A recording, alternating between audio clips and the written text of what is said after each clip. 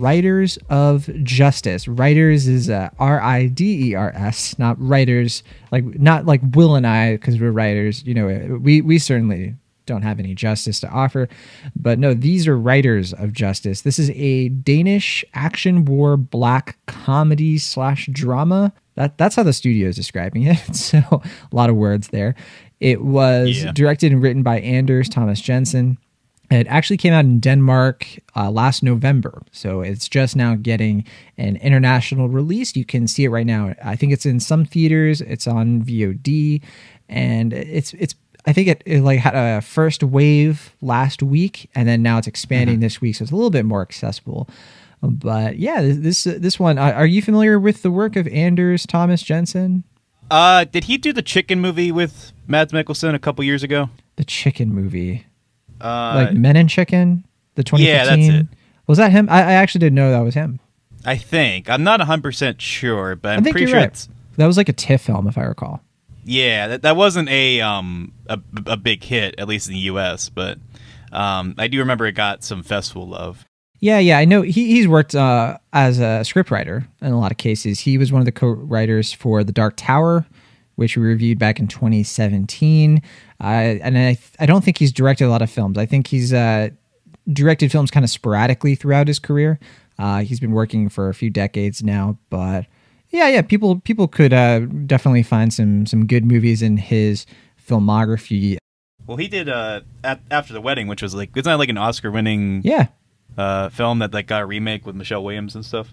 Yeah. He was a writer for that. Yeah, because he and Mads Mikkelsen, they clearly have like a back and forth. But so this new movie, Riders of Justice, it is kind of an unconventional film. I didn't watch the trailer for this. I didn't know what it was about. I didn't know what I was in for, and there's a lot going on in this. I actually not sure how to set this up or to describe the plot. Do you want me to try? Do you have a way in with this, since you are pretty fresh? So yeah, basically we got Mads Mikkelsen, who is playing this detached, dysfunctional father who is some sort of like army soldier general type guy. The movie doesn't really tell us. It's just like he's dangerous, and don't mess with him. He has war experience. That's basically all you really need to know. Mm-hmm. But because he works so much and because he is has this type of background, he doesn't really have an emotional side, and he doesn't really fully connect to his wife or his daughter. And there is a turn of events where they need to take the subway, which is another kind of corresponds with another character that we'll meet, and something very horrific and tragic happens, and it spirals this sort of like odd family dynamic that sparks this desire to seek revenge on who they believe was the perpetrators of this incident. Yeah, and that's kind of what the general plot of the movie is. Yeah, there's a lot of conversation in this movie because like it seems like even people who have no direct connection to the tragedy itself, they kind of see that it happened and are like, they're trying to work out like the science of probability and the idea that there could be like centillion reasons for why something has happened, and they're trying to make sense of it. There's actually kind of this like really dense storytelling of trying to reckon with the grief and with tragedy. Yes. Which, a very Danish thing to incorporate in this film, I'll have to admit. I think so. I think so for sure. This movie very much is about like kind of older, gruff men who kind of find comfort in sort of like this like familial dynamic between friends. It's very like disarmingly sweet, you know, but at the same time, it is also a revenge action movie. There's action, there's gunplay, there's this whole thing where this biker gang is out to get these guys because they start doing some things that get on their radar. And to them, they just sort of see this as like a massive coincidence, but that's kind of what the movie is about. It's about like, are things really accidents? Are there really coincidences at all? Or are there some things that are orchestrated, and how can we deal with that if that's the case. And a lot of this movie focuses on the dynamic between Mads Mikkelsen's character, and not just these gentlemen, but also his daughter, who just sort of sees him as this cold and violent person. And she's struggling because she doesn't want to turn out like him. She's played by Andrea Heck Galderberg. And I got to say, I really dug this movie. I thought that it was so refreshing, and it was such a kind of a cool idea. It's just like a different kind of movie that you aren't expecting. It's also a Christmas movie. Like a little bit, yeah. I mean, it's bookended by like Christmas celebrations, and it is a cold movie that's kind of happening with Christmas in the background. So I say it's a Christmas movie, but yeah, sure. I really dug this one. Yeah, I mean, when I was told about the film, I was kind of under the impression that it was like another John Wick kind of thing. Like, this is Mads Mikkelsen's John Wick, which is like cool, you know. I mean, I love vigilante movies. We talked about Nobody a few months back. Had fun with that. And I was like, okay, yeah, I'm down with that. And then when the reviews came out, at least stateside, it's like, oh no, it's kind of more of like a dark comedy, almost like a Coen-esque kind of thing. And I was like, oh, even better. Like, hell yeah, why not? And then when I saw the film, I realized it's not really either of those things. It's its own thing. Kind of more, right. But I can kind of see why people were making those comparisons. Like you said, like there is like that kind of sense of like, are we just kind of like pogs in a system? Is there like a kind of like cruel reasoning for why things play out the way they do?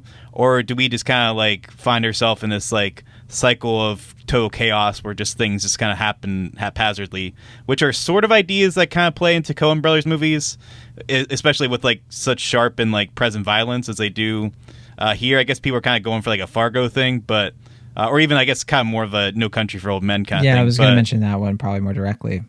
Yeah, but I think like you said, yeah, it's kind of more of its own thing because like we said, it's such a Danish type film to like have characters like you said, like these like sad sack middle-aged guys just like spend like at least 40 minutes to an hour just kind of like try and discuss why they can't talk about their feelings. Which there is something kind of funny about it, and it's also like it's nothing like outrageous in this movie, not like at least in terms like comically, because like every single funny beat has like this tinge of like deep sadness to it. Yeah. And like this like yeah, this kind of sense of like even when things are like funny, it's like also not really funny because like the characters are in pain and like they're like trying to process their grief, but there is like this kind of like weird sense of like rhythm as far as like how the world works and how things kind of play purposely but also sort of like unpurposely. I don't know, it is a very interesting film in that respect. Yeah, it's hard to compare this to something like John Wick and Nobody, just because like it starts to like paint itself as like, oh, it could go down that road, but then it brings up the fact that no, it's an ensemble. It's about all of these guys, and it's more about like them kind of coming together under the guise of a revenge thriller, because I think it has some of the emotion of something like You Were Never Really Here, which that movie was meditating on the impact of what violence does to us. And I think that this movie is kind of doing something similar, but in a different genre or with like a different sort of plot setup we've seen a lot of times, where like You Were Never Really Here was sort of like the typical, the taxi driver, the vigilante anti-hero, and sort of bringing that deeper sensibility, that deeper conversation on, you know, why do we get so much enjoyment and thrill out of these types of movies? This movie's kind of doing that, but for like a Danish dark comedy. So like, I think that's why I think it really works for me, because I'm all about that. Like I'll take that any day. I think that a lot of movies try to go for the Coen Brothers thing, and this is not a direct one-to-one, as you said. And I think that's why it ends up being, I think, better than just a remix of those kinds of movies. So sure. Yeah, I really have such a heart for this movie. I'm sad that a lot of people won't see it because they're like, Danish movies, subtitles, no thanks. And then that means we're probably going to get an American remake that butchers the whole thing. Yeah, I was trying to think, like, would it just be Mads Mikkelsen again if they did a American remake? But I'd rather just not. Just don't do it. Do a remake because the American version is going to be inevitably worse. With that said, I'll probably see whatever the American version of Another Round is, I guess. Yeah, and that's only to say the only reason I think it would be worse is because this movie is so Danish. Like it doesn't really quite work. Well, so if you is try to make Another it Round. Sure. I mean, I haven't yeah. seen that movie, but that's what I've heard. So I understand kind of like it's possible to do remakes and to make them work, but I don't know. I think this movie, from beginning to end, the vision behind it, the sort of point of it, all of that is very specific. So I think like if you were going to do an American version, I think you would have to really rewrite it with understanding American gun culture and like the way that like we process these things is so different. A movie would really have to reckon with that. And I think it would just end up being a different movie altogether. Yeah, I mean, especially when you compare it to You Were Never Really Here, like that's a film that's intentionally trying to be subversive of the vigilante genre and like really break it down to its core components and be like so why do we really like get drawn in and keyed to these type of characters and these type of violent personalities? This film, I think, follows the template of a vigilante movie a little bit more strictly, but like you said, it does flesh out the characters and the thematics of it to the point where it is like it's kind of reckoning with it a little bit more directly and having more time to just have characters really suss out like what exactly they're trying to find in life and how they can really make sense of these terrible tragedies and stuff, which is not the most appealing way to sell a film, I will admit. As we're discussing, I don't know if we're really selling the movie the way we should, but I mean, I will say, like, even like we said, like, even though it is a fairly dark and depressing movie, it is pretty frequently funny as well. And I think the action, generally speaking, even though it is a little far in between at times, it is generally pretty good. Like, I think it's well executed, better than I guess I anticipated going into this. So I think generally, yeah, all around it does work. Yeah, you know, I did think it was a bit downbeat, but I felt like the most depressing aspects of it were, I didn't think that it was like a super persistent thing. Like I didn't feel depressed the entire time watching this. I don't know. I felt like there was always like this kind of lightness to what was going on, and it would get broken up by more serious moments. And maybe I'd have to rewatch because I think it just sort of depends on like your mindset going in, maybe. But I'm just saying that to the sense of like I don't know if this would be like a comfort watch for people. Sure, that makes sense. Yeah, no, I think the movie's smart about how it balances the characters, and I think it's a pretty well layered script in terms of like realizing when they need to focus on Mads Mikkelsen's character, like his brooding and his kind of like tough-willed lived existence, and when they have to kind of focus on the like smaller, more optimistic characters, and you know the other characters who have their own kind of individual quirks, but they also have their own personal baggage and trauma. And I think generally speaking, it's a pretty well layered script in terms of like trying to find those individual moments and in a way that doesn't make it oppressively bleak, but never also makes it like fully lighthearted. I guess what we're trying to say is like we didn't use this word, but I think if you're not familiar with the Danish sense of humor, it is very dry, and so that's why like it can kind of mix. I thought you were going to say Schadenfreude. No, which I was like, I don't know if that really fits, but yeah. No, I'm saying just like I think the dryness of the humor can actually be so close to the line of something that's so sad. So I think that's why it connects and it works pretty well. So that like the entire movie, it doesn't feel jarring or anything. Like you're not bouncing between tones. It always feels like it has just like this constant tone. Because like even because you mentioned the other characters kind of light and optimistic, but I mean even Mads Mikkelsen in this, he's still kind of quirky. Like he has his own sort of like upbeatness to him, or not even upbeat. That's a terrible word for it, but it's just like he has his own personality that isn't just constantly brooding. That's only part of it. He has a worldview, I think. I don't know if it. I mean, his personality is kind of clipped and like fairly like he has like a very like kind of direct way of thinking. Like he's not as smart as the other characters, but he does have. There's like a logic to the way he thinks. Sure. And how like he's able to like not overthink things. Like he's in a situation where like this is what the world is. This is what we need to do. If things go bad, you have to do this and then get out. And it's like that works because the other characters are like direct opposites. But I do agree. I guess quirky. I don't know if that's a word I would use, but I can see what you mean by it. But yeah, I can see what you mean.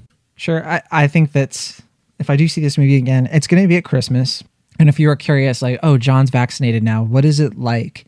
John hanging out with friends. It's basically all of the scenes in this movie between the friends. Like that's kind of how it's going to be for me for the next couple of months, I think. But I thought this was a very sweet, wonderful little movie. I kind of was like B plus on it when I first saw it, but like the more time I've had to process it and write things down about it, the more I'm like, yeah, this for me, this is a low B plus. I think that it really delivers, and I'm really glad it exists. I think that it's a heck of a movie, and if you have the time and wherewithal, I think that you should for sure check it out, because I think it's going to surprise a lot of people who do stumble upon it, even though, yeah, it's not getting the biggest release in the world. I think it's a real delight of a movie. So B plus for me.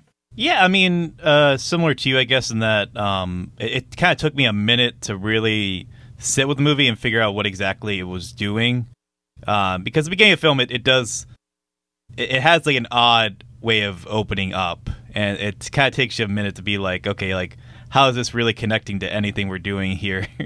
But as the movie went along, and I kind of figured out its rhythm and what it's trying to do, it did endear me, and I do think that's also the script, like I said, and then the direction, but also just the cast here. I mean, obviously Matt Mikkelsen's great because he's always great, but everyone else around him I also think is very good. I'm not as familiar with them, so I don't know their names, but I think everyone here is pretty well cast and they fit the part pretty well.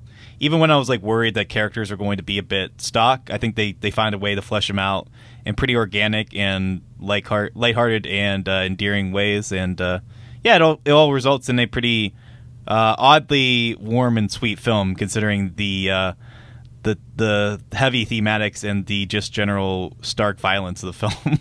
Yeah. It does result in a pretty worthwhile watch. Though I will say, if you watch the film, do not rent it on YouTube, because they only offer the dub version. And I tried to find the subtitles on it. They didn't have it, which really made me mad. So if you're going to watch a movie, don't watch it on YouTube. All right. Well, that is Riders of Justice. It has a 94% on Rotten Tomatoes out of 66. It reviews average rating of 7.9 out of 10. I think that, yeah, critics are certainly saying it's worth a watch. It's getting some good reviews here. Well, that doesn't surprise me. Sure. It's a very critic-friendly movie. Yeah. Well, I think it's going to satisfy a lot of critics who want to see something kind of different. It definitely scratches that itch. And so, a lot of people are going to give it a pass because, like, it is trying something different and doing a good job at it. So it's worth, giving the positive. I mean, grade. if you see the poster and it's like, oh, this is John Wick with Matt Mikkelsen, and you realize it's something a little bit more heavy and thoughtful, it's like, oh, okay, yeah, it makes sense. They're going to like kind of be more receptive to it. But I do think there is general wide appeal for this film, regardless of that. I agree. If you want to check it out as well, it is just under 2 hours, 116 minutes long. It's available now, I believe, still in some select theaters, and you can also find it on VOD.